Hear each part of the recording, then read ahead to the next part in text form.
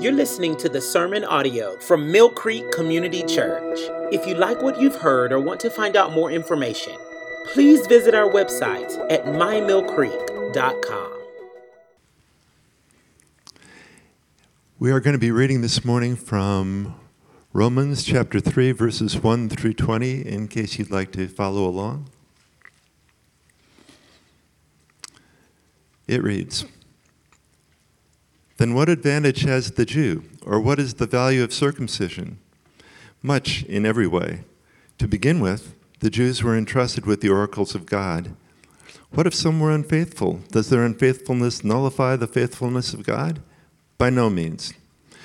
Let God be true, though everyone were a liar, as it is written, that you may be justified in your words and prevail when you are judged. But if our unrighteousness serves to show the righteousness of God, what shall we say? That God is unrighteous to inflict wrath on us? I speak in a human way. By no means. For then how could God judge the world? But if through my lie God's truth abounds to his glory, why am I still being condemned as a sinner? And why not do evil that good may come, as some people slanderously charge us with saying? Their condemnation is just. What then? Are we Jews any better off? No, not at all. For we have already charged that all, both Jews and Greeks, are under sin. As it is written, none is righteous, no, not one. No one understands. No one seeks for God. All have turned aside. Together they have become worthless. No one does good, not even one. Their throat is an open grave. They use their tongues to deceive. The venom of asps is upon their lips. Their mouth is full of curses and bitterness. Their feet are swift to shed blood, and their paths are ruin and misery, and the way of peace they have not known. There is no fear of God before their eyes. Now we know that whatever the law says, it speaks to those who are under the law, so that every mouth may be stopped, and the whole world may be held accountable to God.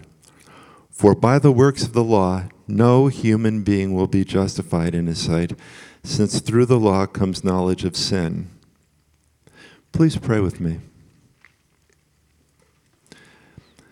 Thank you, Lord, for this passage of Scripture, and our trust that it is true and remains true. It was written long ago, far away, to a church that was very different from ours, but really not so much.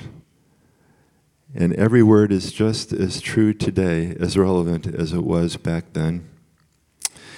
We thank you for the sermon that we're about to hear that will drive these words home. In Jesus' name, amen.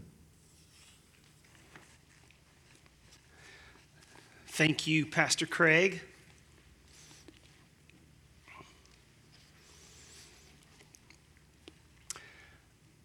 Imagine a world where a code reader can fix your car's problem. If you don't know what a code reader is, that's that machine they plug into your car whenever there's a dashboard light. And first hour, there's this guy named Randy. Maybe some of you are mechanics. The mechanic I go to is Randy. He's trustworthy. If you need a good mechanic, he just lives a minute away. He's got a code reader. You go over there if your car's giving you problems. He plugs it in, and he tells you, oh, it's a CX9 code. That's all it is. Just need a catalytic converter. Get it fixed. But imagine if the code reader actually could fix the whole problem. Wouldn't that be great? I got $1 million idea, guys. Make the code reader not just tell you the problem, but fix it. I don't want to be bothered with having to go do all that stuff. Amazon has these things for sale. If they could fix my car's problem, I would have bought one. Wouldn't that be great? Or differently, imagine if a biopsy could diagnose and heal. Wouldn't that be great? Kids, if you don't know what a biopsy is, it's when you go to the doctor, they take a little bit of tissue, they run it through some laboratory tests to see if you're sick or how sick or what's wrong with you. Nobody's ever come up to me and said, Oh man, tomorrow, I can't wait. I'm getting a biopsy. Yeah. No. I mean, if that's you, you're psycho. That's weird. No, nobody does that. Myself included. I don't want a biopsy unless the biopsy could heal. I got $1 million invention idea, probably $1 billion with the code reader thing, and I think I just solved the whole problem with the insurance industry if I could make that one work. If any of you know how to make a biopsy heal people, I'd like a cut. But of course, that's not what a biopsy does. All that a biopsy does is tells you the problem. It doesn't heal you. We all know that's not the way the world works, but imagine you have a friend who is convinced code readers can fix your car and a biopsy heals your body. Imagine. What would you say to them? You're crazy, is what you should say to them. It's not the way the world works. This morning in our text, Paul is going to speak to Christians in the Roman church. It's 2,000 years ago. It might feel very removed from us, but the argument he's going to make is parallel to this idea that a code reader could somehow fix your car or that a biopsy could heal you. What Paul's going to show the Jewish Christians in the Roman church is the Old Testament law is not designed to diagnose and heal. It's only intended to diagnose. What we're going to do then is see Paul, who's been making an argument since chapter 1, verse 18 in Romans. He's going to land the plane on this part of his argument, trying to help those in the church realize you all are thinking the Old Testament law is doing something it was never designed to do.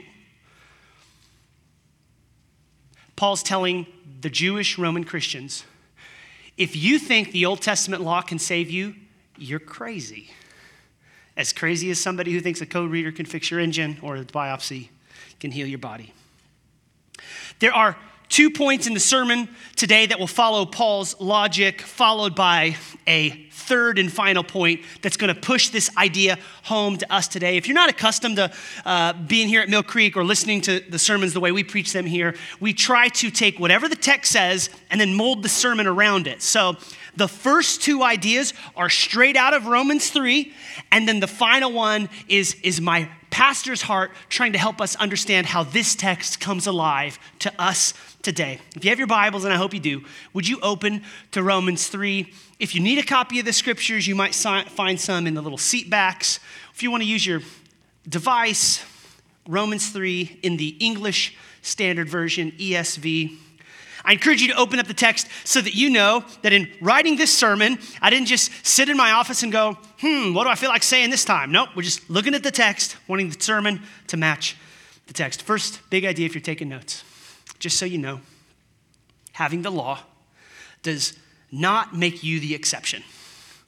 Just so you know, having the law does not make you the exception. If you've got your finger there in 3:1, I want to make sure you have Paul's argument in mind. If you haven't been here for the last couple weeks, it'd be helpful for you to remember that in chapter 1 of Romans, Paul begins by saying, hey, Roman church, I'm a trustworthy ambassador of the gospel. Roman church, you can trust me. I know what I'm talking about. He's offering some credentials and validation. He's authenticating who he is, and then he tells them how much he loves them. And the whole reason Paul's doing this is because he's about to drop the hammer on them. And if you're going to come at somebody, you better trust you've got some relational capital first. So that's what Paul does.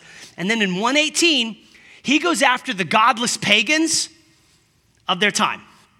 Now, the godless pagans in their time would have left those listening to this letter with their arms crossed, smugly nodding, thinking to themselves, yeah, Paul, you go get those godless pagans. They're awful people.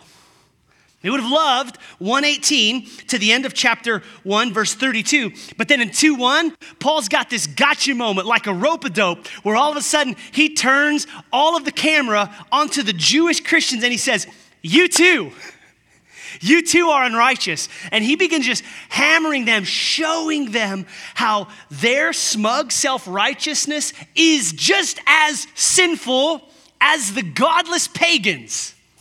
And what we've spent a couple weeks talking about is how we as Christians may be tempted to point at people not in church and think, yeah, y'all are wicked. But what Paul does is points it right back at us and go, us too. All of us are wicked.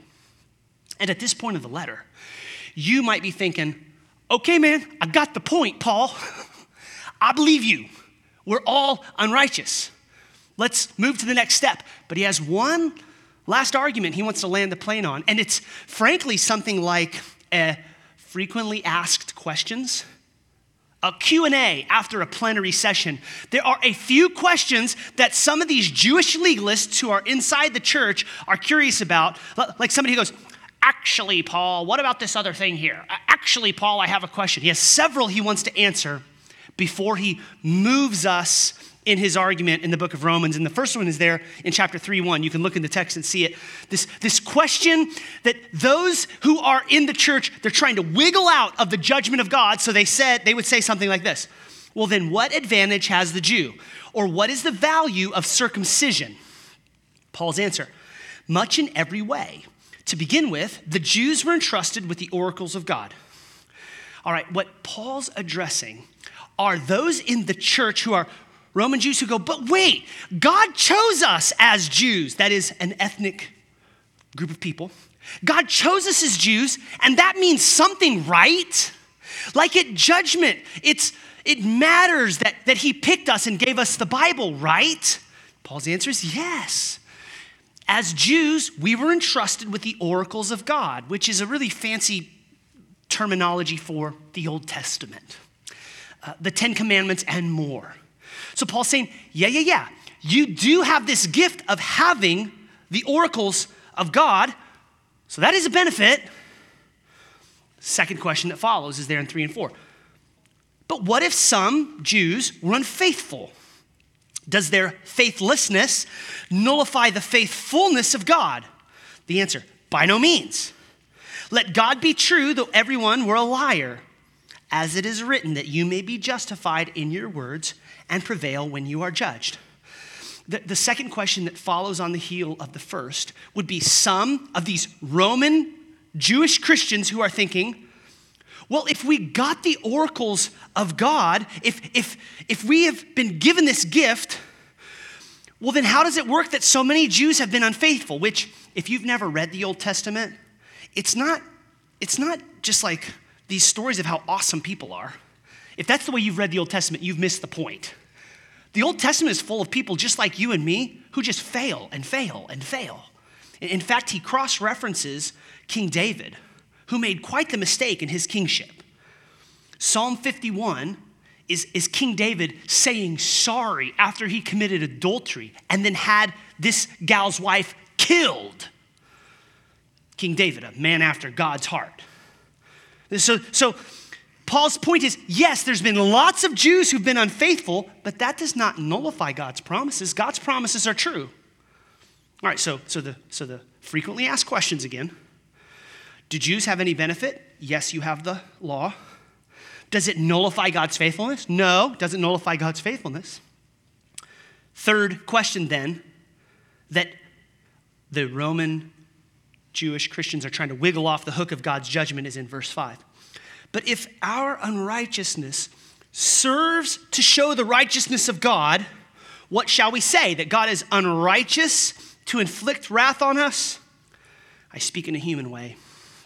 All right, here, this was a hard argument for me to track, but I worked it out. I appreciate the time you guys give me to be in a study and try to think this thing through. It can be a little confusing. If it was confusing to you as you read through it, it was to me. But here's what he's saying. I got it landed.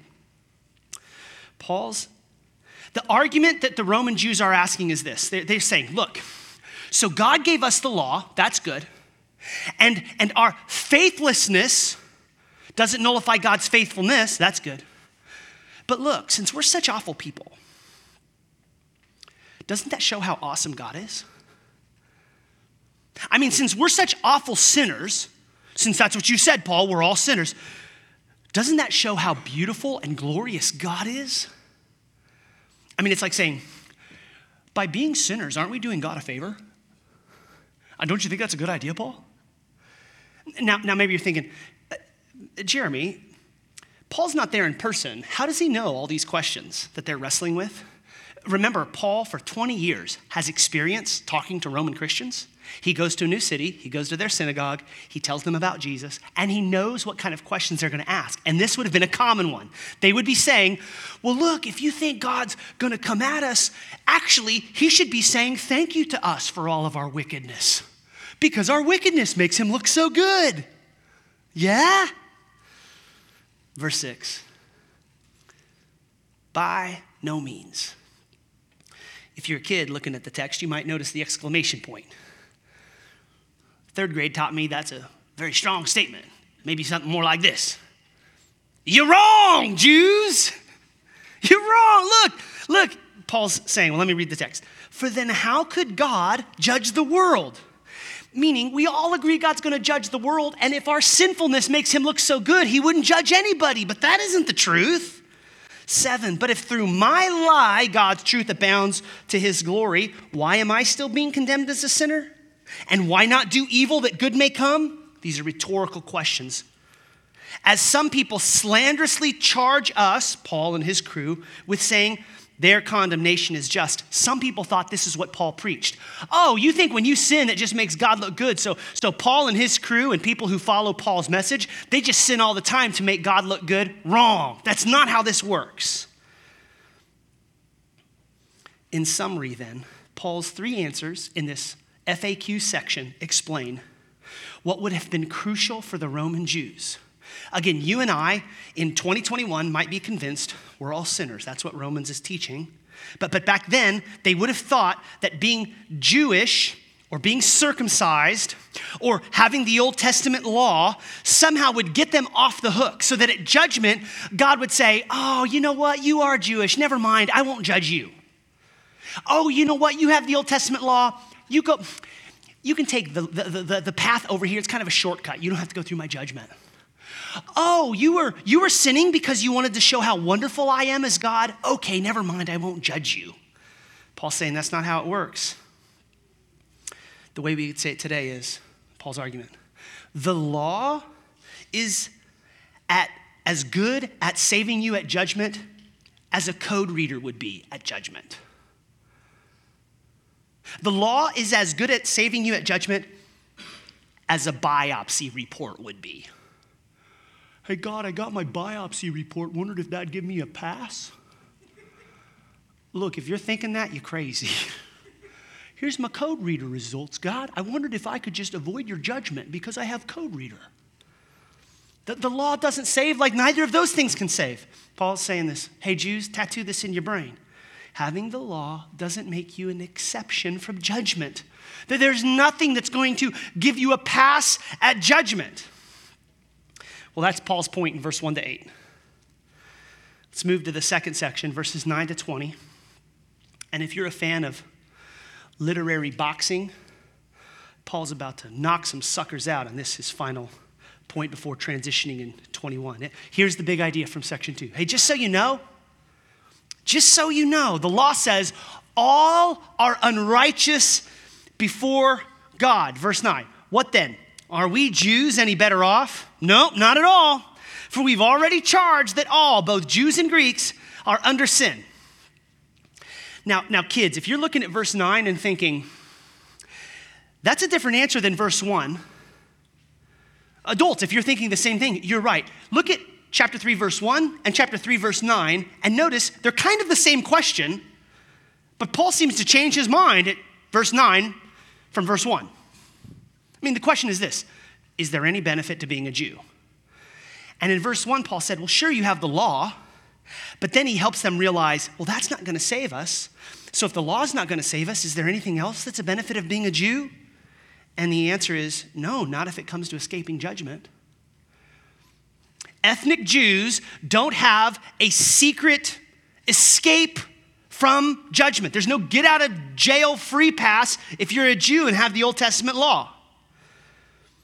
But just in case some are still trying to wiggle out of this idea that they're going to be judged, there in the middle of 10, Paul rattles off a number of Old Testament passages that operate like a crushing press, systematically and comprehensively destroying any final argument that the Jews might have had for thinking that they were okay before God. Just in case Jewish Roman Christians were under the impression that they held the moral high ground against the godless pagans in their city, Paul hammers them with what is called a katina in 10b to 18. If you're wanting to nerd out a little bit on some theological term, here's the $5 theology word of the day. Word of the day, katina, C-A-T-E-N-A. It's when an Old Testament rabbi would pick different pearls from the Old Testament. He would string them together to make a comprehensive argument to show there ain't no wiggling out of this. Paul's got him on the hook, and he's going to land them with 9 different references from the Old Testament confirming his big idea, all are unrighteous. Look in the text, middle of 10. None is righteous, no, not one. No one understands, no one seeks for God. All have turned aside, together they have become worthless. No one does good, not even one. These must have been some stubborn people because I'm already convinced. But Paul just keeps blowing them up. 13, their throat is an open grave. They use their tongues to deceive. The venom of asps, that's a snake, is under their lips. 14, their mouth is full of curses and bitterness. 15, their feet are swift to shed blood. 16, in their paths are ruin and misery, and the way of peace they have not known. There is no fear of God before their eyes. Here's Paul's point. Everybody in the world, godless pagans and self-righteous Christians who might come around to hear God's word, all are unrighteous.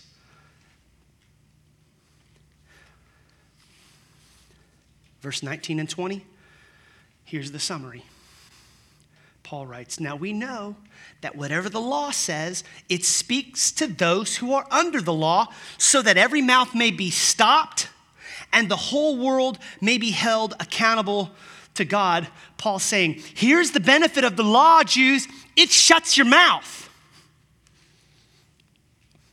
I found it interesting in my study to learn that in the Old Testament, when it has this idea of shutting your mouth or silencing you, it was saying by shutting our mouth, that's what stops injustice. When God shuts our mouth, that stops wickedness. That stops injustice, wickedness, lying, hypocrisy. This is what the law does. It stops us and holds us accountable before God, completely unjustified. Here's the cherry on top, verse 20. For by works of the law, no human being will be justified in his sight, since through the law comes knowledge of sin. Here then is the point of Paul's katina, the great crescendo of Paul's argument. The law reveals sin. It shows us the problem, but it does not solve the problem.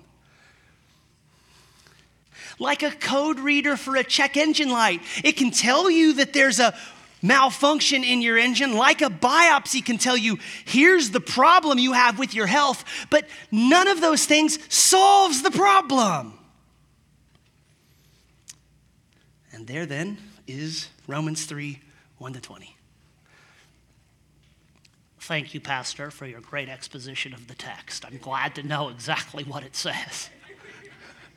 I hope that was great for you sharing it. But what in the world does this text have to do with me today? If you're there and you're thinking to yourself, look, bro, I'm not an idiot. I've never gone to Randy's house hoping that the engine checker would fix my engine. And I've never gone to the doctor hoping a biopsy heals me. Pastor, I've never read the Old Testament thinking this thing can save me. Okay, that's what they did, but I don't do that. So what does the text mean to me today? Oh, yes. Yeah, how does this impact us today? Sure, I grant that few of us walked in here thinking that the Old Testament law would save us. I grant that before judgment, we may not be thinking to ourselves, but God, I followed the Old Testament law. Okay, so that's not the same exact way that we think about God's judgment.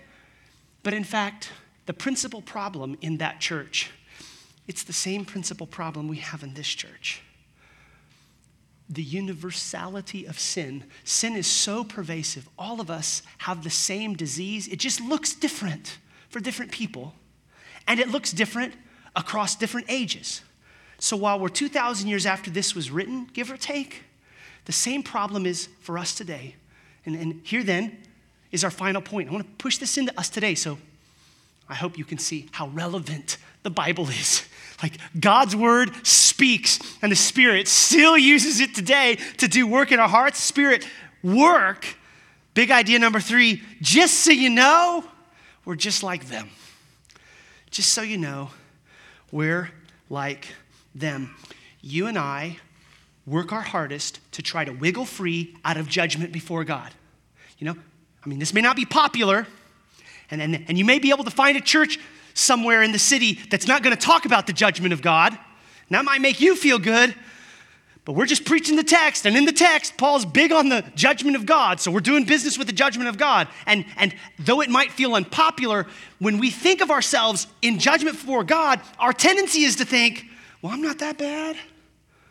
I mean, bro, have you checked out my friend over here? Now, he needs some of whatever you will dish out. But me, I'm not that bad. And here's how we justify ourselves. A couple ideas. Here's some popular ways we do it. One is this. It's the rules. I think this is the most parallel to those in the text. For any of us who think that following our personal moral code or our parents' moral code or our friends' moral code, however we decide what the rules are, there are some of us in here who go, yeah, I just follow the rules and I'm going to be okay.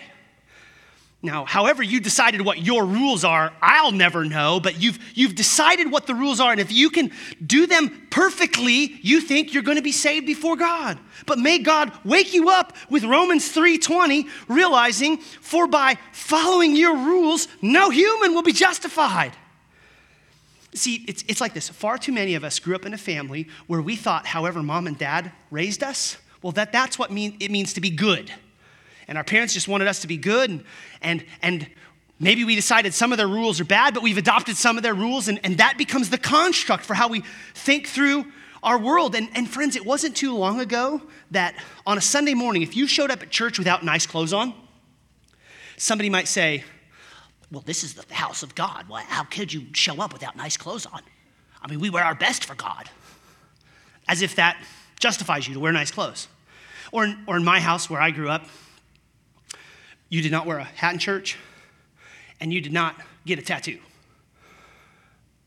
I don't think I see any hats in here, so maybe that rule's still operating here. FYI, if you want to wear a hat, it ain't going to save you. Turns out, at judgment, God don't care whether you wear a hat to church. Sorry, Mom, I know you won't like that, but... tattoos. People are like, oh, you can't get a tattoo. That's in the Old Testament. Nope, that's wrong interpretation. But whatever the rules are, we have this tendency to think about these rules. We create these constructs and think, well, if I follow those rules, I'm going to be justified. And just like the judgmental Jews, we may adopt some rules from the Old Testament. We may even adopt some from the New Testament. We may make up our own list of rules, but what it has in common is we're all still controlled by whatever rules we're following. And whether it's rules of social norms, whether it's rules of what you can say on social media or not, whatever your rules are, if you follow your rules, you're thinking it's going to justify you. But what I'm wanting you to see is following the rules. When you get to judgment, if you look at God and you go, I know I've done some bad things, but don't you see I followed my rules? I was really consistent. That won't save you any more than the Old Testament can save you. The Old Testament law didn't save the Roman Jews. Your rules won't save you. Salvation is not found in rules. Pastor, this isn't my issue. Okay, let me try a different one. Here's a popular one. The Bible. The Bible will justify you. Did he just say what I think he said? I think he did. I know God can The devil takes good things and makes them evil. Here's how this one works. There are plenty of people who realize, I trust the Bible and it has a lot of things to say, but instead of doing business with the sin that the Bible reveals, they like to think to themselves, but yeah, I know I've got some sin issues, but let's not talk about that. Let's actually talk about how much I know about the Bible. And man, I've really read the Bible. I read it a lot. I have good theology. I know how to read the news and sift through a biblical worldview, what is God's truth and then what is sinful lies. And man, I've just got some of this stuff on lock, and that's got to count for something at judgment, right? Like when God goes to judge me, I'm going to just go, look, God, I really appreciated your Bible. Thank you for it. That's worth something, yeah? As if God's going to give you a pass because you've got a lot of Bible on memory or something? Or maybe it's less about personal Bible and it's more about like biblical church. Maybe you're thinking to yourself, yeah, I know I've got sin issues, but I don't want to talk about that because I go to a biblical church. Yeah, at my biblical church, they're real serious about the Bible, and they don't do any of that weak sauce sermon milk stuff. No, they give me steaks there at that church. Preach through hard books of the Bible like Romans, rah, rah, rah. Yeah, my preacher, they got elders because that's biblical. They support missionaries, that's biblical. They're going to church plant, we even do study hall for kids who need a place to go. Yeah, my church so good. And at judgment, it's as if you're going to look at God and go, man, I was at that church. Like that counts for something, right? Wrong. That doesn't matter at all. At judgment for your soul, this church won't save you. Your rules can't save you. The Bible does not save you. There's a message in the Bible that can save you, but just knowing the book isn't what does it. Salvation is not found apart from Jesus Christ. Final way that we may be just like the original audience. It's when we look to the culture to save us, and here's how the cultural landscape can trick us into thinking we're okay before God. Some of us have a tendency to look around the world and think to ourselves, you know what the problem is with our culture? Do you want to know what the problem is with our country? I'll tell you the problem. It's Christians. Some of us here think to ourselves, yeah, it's Christians that keep making the mistakes of creating division and all this polarization and fighting. They think to themselves, we're the problem. The person might think to themselves in this way, you know, Christianity stuff is pretty simple. It's pretty simple. Just love others. That's the whole message of the Bible, right? Just love other people. And quit being so judgmental. This person thinks to themselves, God and I are just so disappointed in all of you. Just love other people, everything will be fine. And maybe the person in this position has a point. Maybe we should be not so judgmental. And maybe our big problem is we're not loving others like ourselves. And maybe that would lead us to be a little nicer if we're talking about vaccines, or a little nicer if we're talking about presidential elections, or a little nicer if we're talking about people who have different sexual preferences than it seems that the Bible explains. And maybe that's the answer. But if you think this sort of attitude or this sort of approach at judgment is going to save you, at judgment that you would say, God, I tried to tell these people around me to quit being so nasty. It won't save you. It's just as deadly. Not to mention so self-righteous that you think you have the answer. And if this is you should know, I'm not going to get on a soapbox on this, but you should know when the Bible says don't judge, like I know that our culture tells us that's what the Bible says, don't judge. Some say that's the most memorized Bible verse for people who aren't Christians. Yeah, y'all aren't supposed to judge. That's in the book somewhere, yeah. That's not what the Bible says. In fact, you can look it up. It's Matthew 7:1. If you have more questions, I'd be thrilled to talk to you. I don't want to derail us off the rest of the sermon on this point, but you should know that's taken out of context. And in fact, the Bible teaches that if you're a part of the church, if you're a covenant member here, we are supposed to judge sin inside the church. I was talking to my buddy. He's still trying to figure this thing out. And he goes, for real? That's what the Bible says is Christians are supposed to judge each other inside the church. It says that you're supposed to do that. I said, yeah. And he goes, your job's awful. Thank you. Thank you. I mean, it comes with the job, but that's what the text says. And I'm under judgment too, just from other Christians. But the Bible doesn't say we're not supposed to judge. Actually, Christians are supposed to judge. We are supposed to call sin what it is. More on this in August. We're going to go through a sermon series on conflict resolution in Matthew 18. I hope you're here. Love to explain this more. What is more, though, and more to the point, the Bible never pretends that loving others is the big idea of Christianity. Man, and if I could get a 30-second spot on some TV channel at some point, and they said, could you help us unwind one of the problems with Christianity? I'd say, the Bible never says the big idea is love others as yourself. Wait, I thought Jesus said that in Matthew 22. Oh, he says something like that. You can look it up if you want, Matthew 22, 36 to 40. But what Jesus is answering is a question about the law. And this is going to come all the way home, so track with me here. The Pharisees ask Jesus, what is the most important law? There's like 613 of them. What's most important? And Jesus says, you will love the Lord your God with all your heart, soul, mind, and strength. And the second is like it. Love your neighbor as yourself. Here's the point. First, if you're going to pick one big idea that all Christianity should be about, well, you can't just say it's about loving others. You forgot the whole love God part. Love God, which means you're obeying him perfectly. How interesting. The culture never says that we're supposed to love God first. They just pick the loving others part. But yes, Jesus said you're supposed to love others. That's the second most important. Well, the second most important what? Law.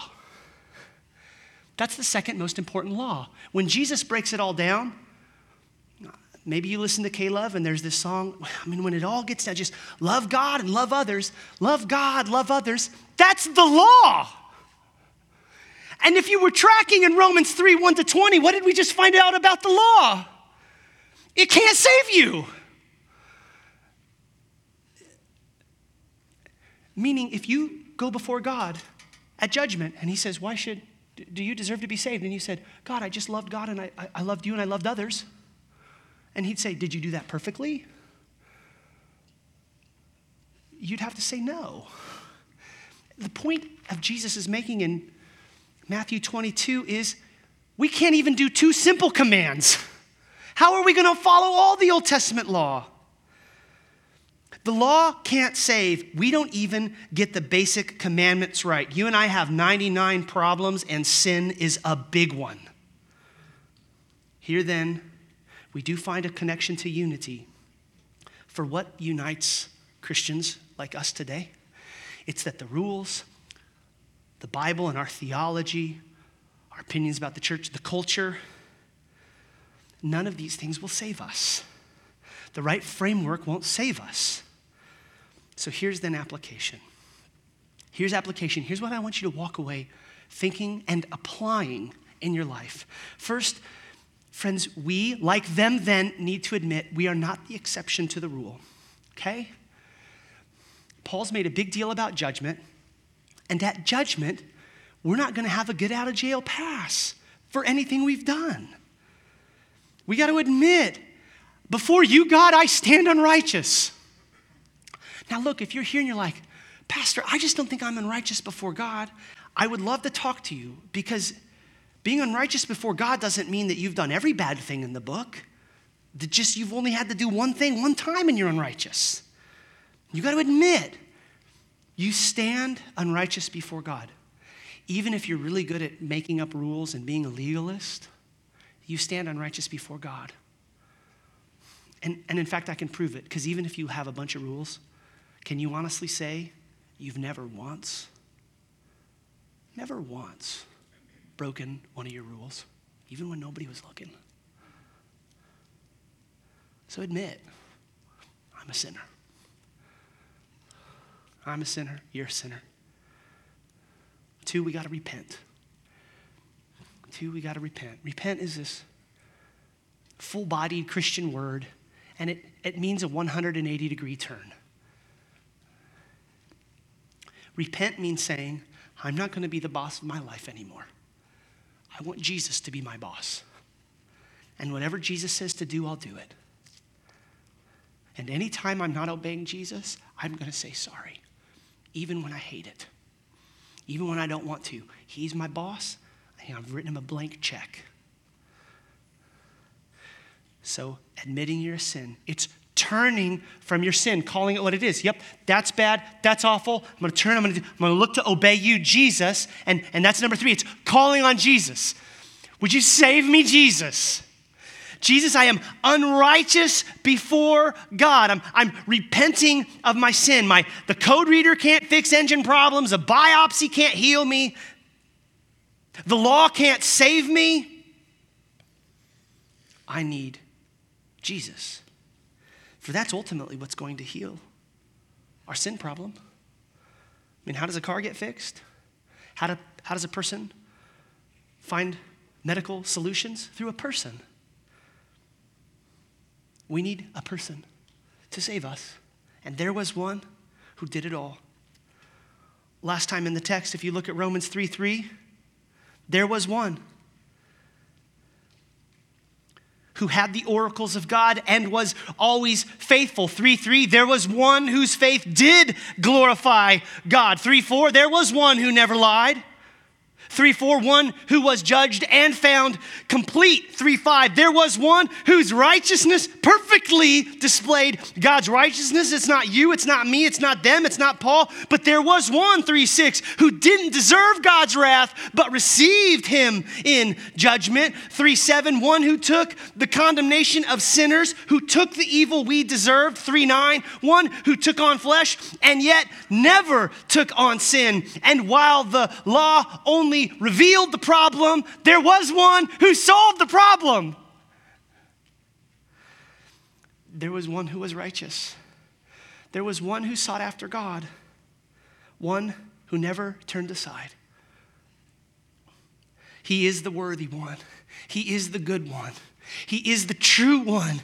He is the lovely one. He is the one who walked the perfect path, even though it led to his blood being shed. He listened to the law. He was accountable to the law, and then he was crucified under the law. And though the law revealed our problem, Jesus, he solved our problem.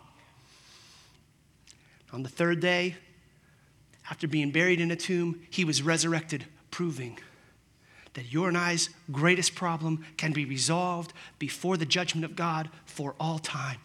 Dear friend, final thought, God's judgment is coming. That's what Paul's arguing. You and I, whether you like it or not, whether it's popular in our culture or not, I want your soul to hear this. You will stand before God in judgment. And when you stand before him, you will answer for all your sins. There is no excuse you will be able to make, and there will be no escape. But there is salvation in Jesus, and if you would call on him, he would save you. Will you pray with me?